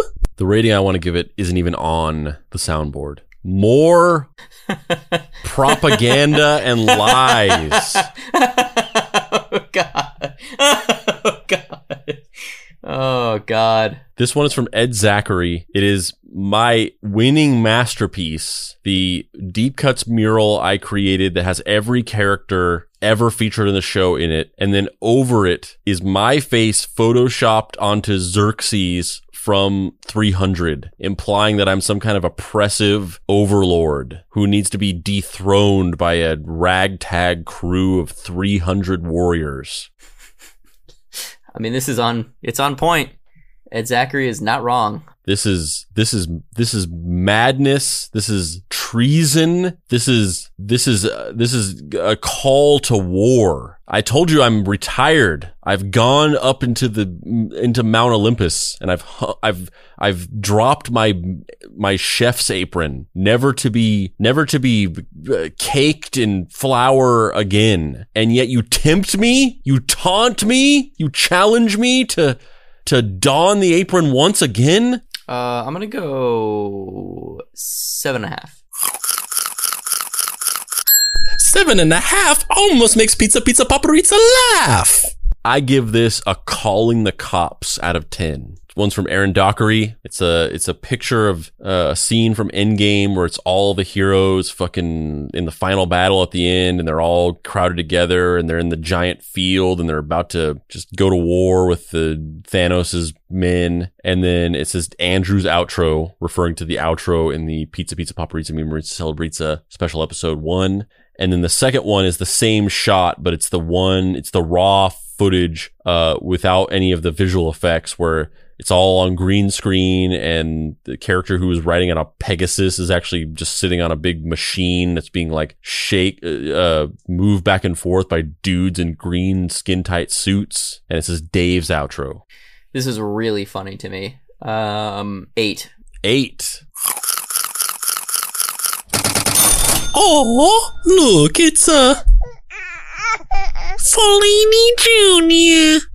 It's also just true. Like, your outro was so, like something that Fellini would have given, or not Fellini, Mussolini, or some sort of like dictator who was being carted off, you know, this rousing, weird bullshit propaganda speech. And then mine was just like, it got interrupted in the middle, and the music didn't play as well because it was the third time we'd all heard it. Like, it was just a clusterfuck. Wait a minute. So I get a Mussolini Jr. for that one? Yeah, you definitely get a Mussolini Jr., yeah. This one's also from Aaron Dockery. It's those Pawn Star guys or whatever show it is. This is horrible. Look at those. And he's using that same Uncanny Valley horrifying photo of me where he like face apped a smile onto my neutral face expression. So it's just like this terrifying smile that's not really mine. It's generated by AI, and it's just pure nightmare fuel. So it's my face like that put onto one of the guys, and then your face put on the other guy, and it says, best I can do is I win. Implying that somehow I cheated people out of the PPPMC by declaring myself the winner, even though in the canon of this show, the guys who are appraising the objects are the ones who know the true value of things. And when they say best I can do is X, that's because they know what it's really worth. They're not scamming them or ripping them off. They're telling them the true value of the things that they have. And the people just don't like to hear it because they want to believe that what they own is worth more. 7. Orders up! Who had the blah, blah, blah special? I give it a 9.5 because inadvertently it speaks the truth. This one's a little too baseball. Daniel McCrory has done the movie poster for Raising Arizona with Nick Cage in a mugshot, and he's carrying a baby. But it says Nicolas Cage, and it's just at the top one it has the name of the stars. It says Nicolas Cage, and then baby Dave Baker. And the little baby has Dave's face photoshopped on, and it says raised in Arizona. No school for this baby. 10. Yeah, it's a 10.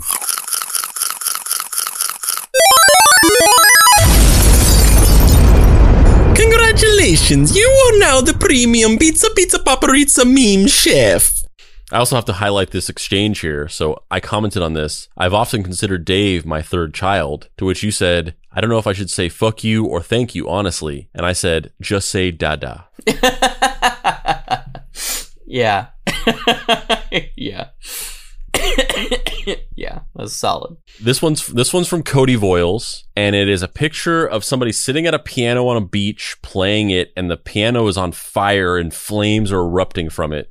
And the person playing the piano says, "This shall be my magnum opus." And then it says, Papa Pricey writing an entire album just for a podcast episode. And I posted a GIF of Michael Scott from The Office getting choked up and holding back tears because it was a lot of work. I wrote an entire album and recorded it all in the span of a month. I pulled several all-nighters. At one point I woke up at 7 a.m. I was up the entire day. I stayed up the entire night. I stayed up the entire rest of the day, and then I stayed up again until 3 a.m. and finally went to sleep. I recorded this whole album. Sleepless nights. I literally wore giant holes in my fingers. I had open wounds on my fingertips, and I still had to play. I recorded that entire guitar solo for Art and Values with just massive open wounds on my fingertips. And to see somebody finally acknowledging it in meme form it brings a tear to my eye.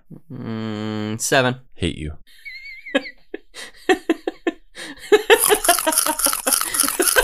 Orders up. Who had the blah, blah, blah special?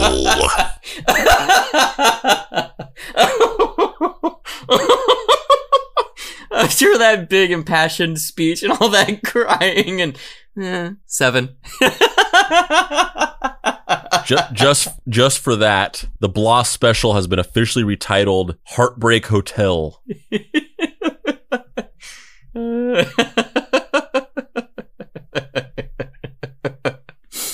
Jim Valier's got one here where it's Scarface, Tony Montana, sitting at his desk, covered in piles of cocaine, and my face has been... I didn't even notice this the first time I saw this.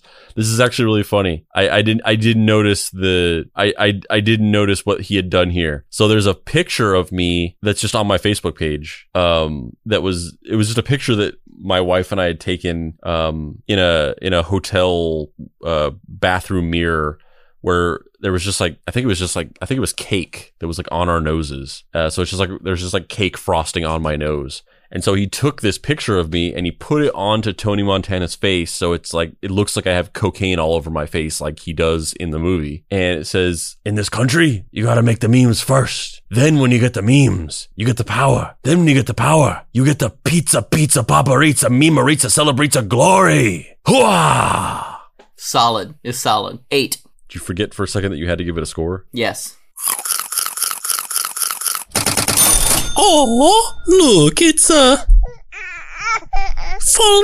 Jr. I think I'm gonna give it a Fellini Jr. as well. This next one's from Aaron Dockery. God damn it.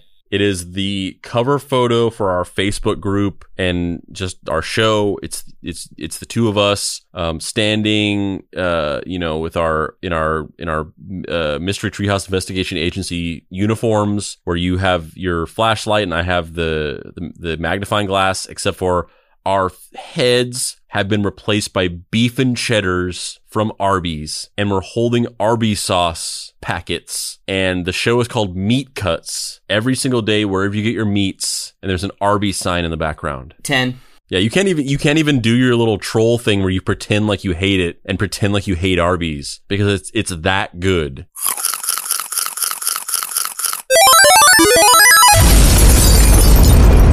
Congratulations, you are now the premium pizza paparizza meme chef. I can see Aaron Dockery improving from a technical perspective. I mean, he's always been a strong meme chef, but creating memes and the technical aspects of graphic design are two different things. And we can see the usage of the shadow behind Dave's beef and cheddar head to give separation from mine and create depth, and the way that he's actually cut out and photoshopped the Arby's packet into our hands where it looks like we're grasping them. 10. Another one from Aaron Dockery. This one's got some added context in a story. So there's a picture of Andrew WK playing with some Gundam models, some Gunpla, and he's holding them up and he's looking at them, and he's surrounded by boxes of Gunpla. And this was a promotional photo for an album of Gundam music that he had done several years ago. And Aaron Dockery has replaced the upper torso and head and arms of the two Gunpla that he's holding with Dave and I. So it looks like he's playing with little Dave and Andrew action figures. And then on the desk, where it was the CD that was the Gundam music CD that he was doing this promo photo for, he's replaced it with the label Deep Cuts Treehouse Mysteries Episode 2. And there's added context that I posted this on Twitter and tagged Andrew WK because I had a fairly good feeling that Andrew WK would retweet this. Because he retweets any pictures or of him where it's like pictures that people have taken with him, or pictures of him that people have photoshopped, where it's like putting him into funny situations or whatever, or he retweets any positive message about himself. So I had like an 80% certainty that if I posted this on Twitter and tagged him, that he would retweet it.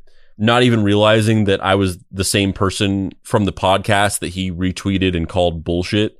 He just wouldn't even realize the connection, and he would definitely retweet this. I was like 80% sure he would, because it's funny and it's good and it's interesting. And I just was like, if he sees this in his mentions, he will retweet it for sure. So I posted this. Deep Cuts listener Kill Thulu, who is also a Discord member and a Discord mod for the Deep Cuts Discord server, he commented on this post on Twitter and said something to the effect of like, yeah, and the new album is awesome. Andrew WK just put out a new album. Andrew WK retweeted Cthulhu's comment saying that the album was awesome, but not the photo. He didn't retweet the photo. He retweeted the comment on our photo from a listener. And Cthulhu printed and framed and hung the retweet. 7. I was hoping it was going to be like 4 or something. Orders up! Who had the blah, blah, blah special? I really like this one. I'm giving this one a 9.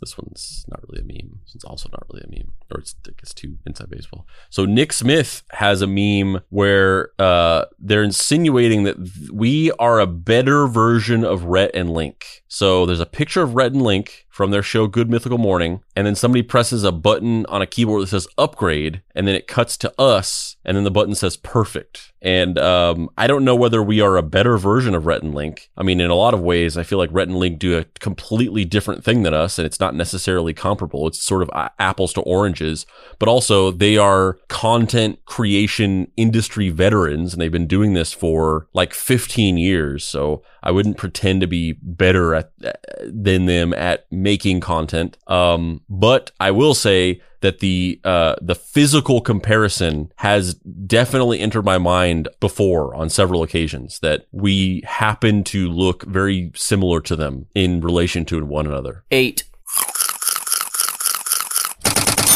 Oh, look, it's Fellini Jr. Yeah, I'll give it an 8.5, just for the flattery of the insinuation. Thanks a lot. Thanks a lot, Nick. This one's from Jim Valier. It's what is this from? I feel like I'm just like not. It's so photoshopped that I'm just like not it's so photoshopped I can't tell either. But that turtleneck looks really familiar. There's a person in a turtleneck. I'm sure if I saw the full picture of this, I'd recognize what it was. But it's so thoroughly photoshopped that I'm just not. I've lost sight of what the original screenshots are from. But it's somebody who is saying more, and then you can see their lower half of their face, and they're wearing a turtleneck, and then my eyes have been photoshopped onto them, and I'm saying more, and it's showing me with that creepy Aaron Dockery AI smile with a crown on my head. I almost said king hat. King hat. And then in the second frame, I'm screaming and I'm saying more, and then it's a bunch of my faces with a bunch of king hats. Yeah, you look good in king hats, but I don't know that I look good in them because it's my natural fucking essence. God damn it. I knew I shouldn't have said that. You do look good in them, though. As far as people wearing king hats, you're like up there. 7. So you're just saying 7. Orders up! Who had the blah, blah, blah special? You're vindicating the untrue propaganda that the points, the scores don't matter. No, the points definitely matter. They definitely matter.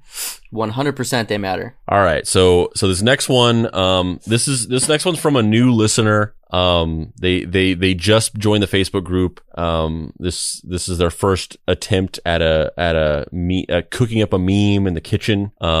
This new listener, their name is Spandrew Spice. And they actually have a sweet little message attached here. So Spandrew Spice joined the group, and they posted this, and they say, "Hey everybody, first time meme chef here. I've been listening to the show for a long time, but I finally decided to join the group and give it a shot. Hope you like my first attempt at submitting memes to the Pizza Paparizza Memorizza Celebrizza." That's a sweet little message. And Andrew,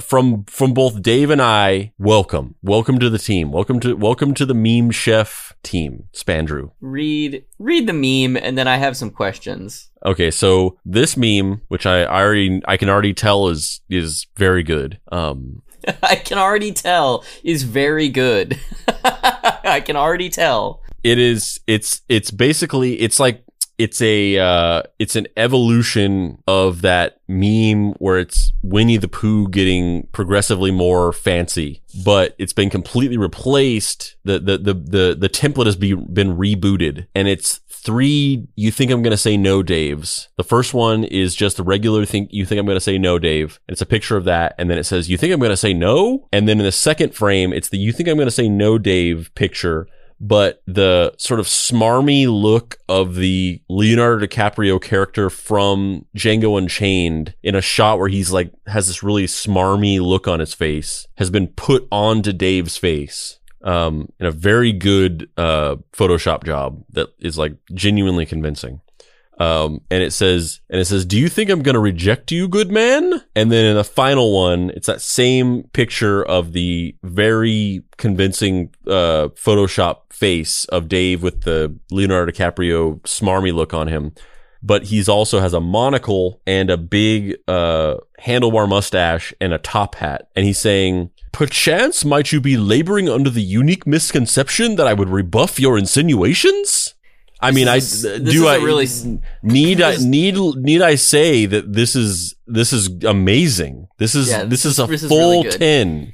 This is good. I would probably go lower than that. I'd probably go like an 8, maybe. No, it's 11. I'm going to add an 11 to the. No, it's probably a little lower than that. But can you just click on the default photo for Spandrew Spice really quick? That seems a little invasive. Andrew, why are we singling out this person? Andrew, we never do this for any other listener. Andrew, this person supposedly lives in New York, and yet. Look at that photo. Andrew. Look at that photo.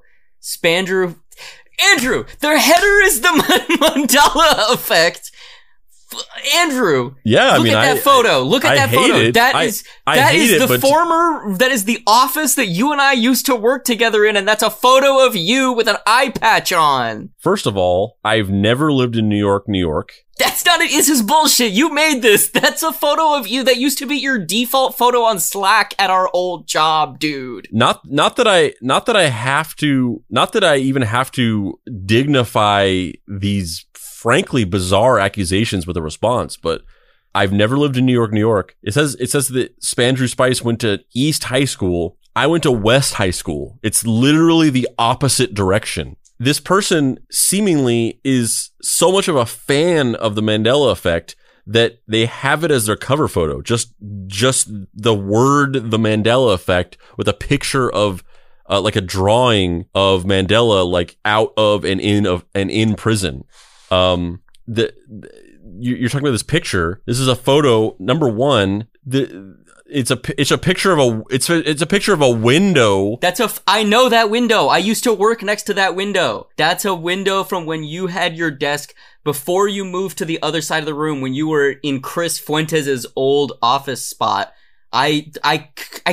Rich sat there after Chris Fuentes. I can go 3 generations deep of who sat in that chair. I know that window. It's a picture of a window. This is like the most generic thing. Like this could be any window in the world. And as we know, it's in New York.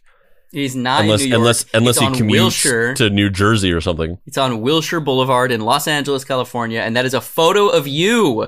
From 3 years ago with an eye patch photoshopped on your face. This person has an eye patch, which I do not, I have no need, I have no use for an eye patch. I've never had any kind of eye injury. I've never had a lazy eye. My stepdad did have a lazy eye years ago and he had to wear an eye patch to correct it, but we're not blood related, so that's not hereditary in any way.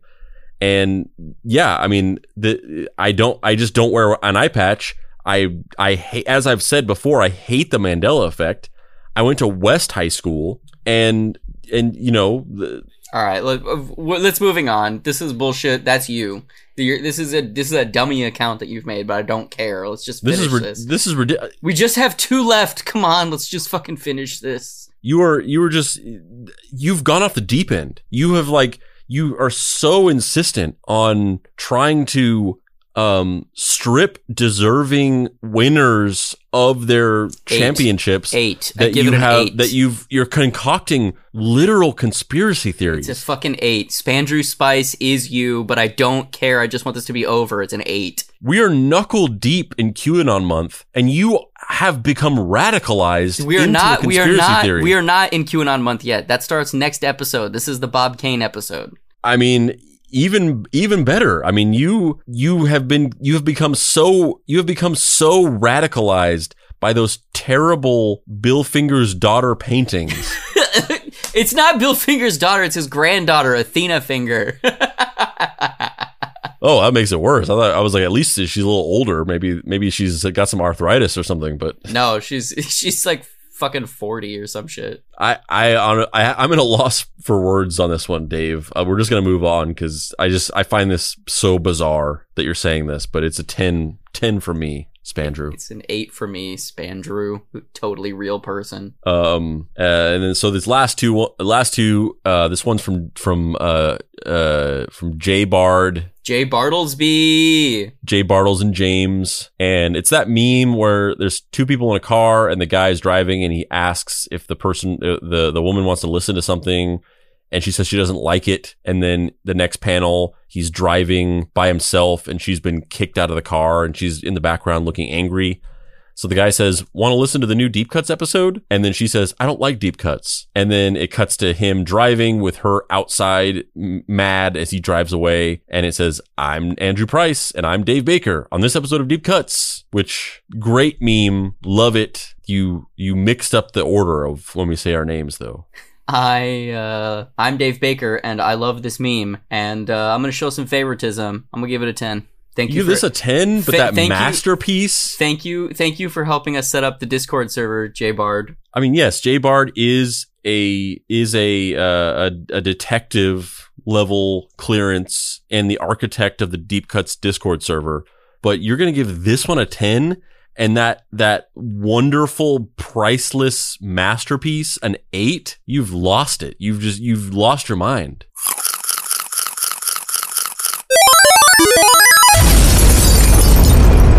Congratulations, you are now the premium Pizza Paparizza meme chef. I'm gonna give it a 9.5 because I mean it's a very good meme, but it just logically it can't have the same score as the previous meme from Spandrew because that wouldn't make sense. And this final one is from Ed Zachary, and it is. It's a little hard to explain because it's kind of all over the place, but not in a bad way. It is very funny. I'm just having trouble figuring out how to like describe it. But there's a panel and it is a picture. I can never remember this guy's name. His name just does not stick in my head. But it's the guy from episode 2 of Arthur Conan Doyle, the guy who was the Sherlock Holmes, scholar who kills himself and elaborately stages it like it's a Sherlock Holmes murder mystery. I feel like Andrew might be in his name somewhere, but I just can't remember his name. So it's him, and he's standing next to a babe in a one-piece bikini in like a pool or a hot tub or something like that, and she's just like looking at a TV that's outside of the hot tub, and she's pointing a remote control at it. And then next to that is a picture of Mothman. And then the camera zooms in a little bit more on the Sherlock Holmes guy, and then he's still staring at Mothman. And then it gets even closer to him, and he says, well, you gonna say it? And then Mothman doesn't say anything. And then the final panel, Mothman says, nah. And then it cuts to the other one, and then next to the woman who is looking at the TV, it shows that she's watching The Friend Zone, which is in the Twilight Zone font, but it's The Friend Zone. So this is the coalescence of two different inside jokes. So in the Arthur Conan Doyle Part 2 episode, we talked heavily about how this guy looks like he was born in the friend zone. We talked about the friend zone a lot. We joked around about it a lot, and just him being in the friend zone and generally just being in the friend zone. So he's in this room with this attractive woman, and he's wanting Mothman to say, we gonna fuck. But Mothman won't say it because they ain't gonna fuck because that guy is in the friend zone. 8. 8? I thought it was pretty good. I liked the way it brought the two. Oh, look, it's Fellini Jr. I give this one a 9. All right, so now who's gonna take the prize of the Pizza Paparizza Memerizza Celebrizza Winnerizza? I think it's gotta be. It's gotta be. I sort of have two kind of in my mind. It's really like, for me, it's a toss up between Aaron Dockery's meat cuts, but I kind of feel like I feel like I'm leaning more towards the fancy "you think I'm gonna say no" meme from Spandrew Spice. Okay, you know, never mind. You know what? Never mind. We're not even gonna get into this. I feel some weird hostility from you.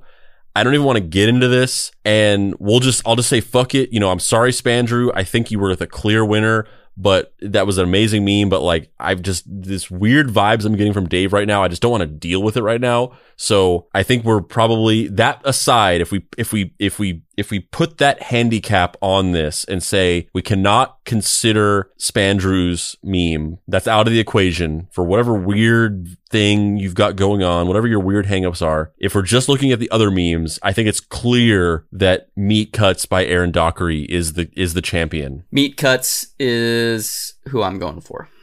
Well, you heard it here on this edition of the Pizza Paparizza Memerizza Celebrizza. Aaron Dockery is this week's Meme Chef champion.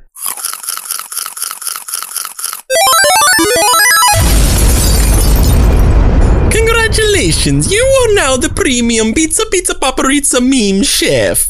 And this has been another Pizza Paparizza Memerizza Celebrizza.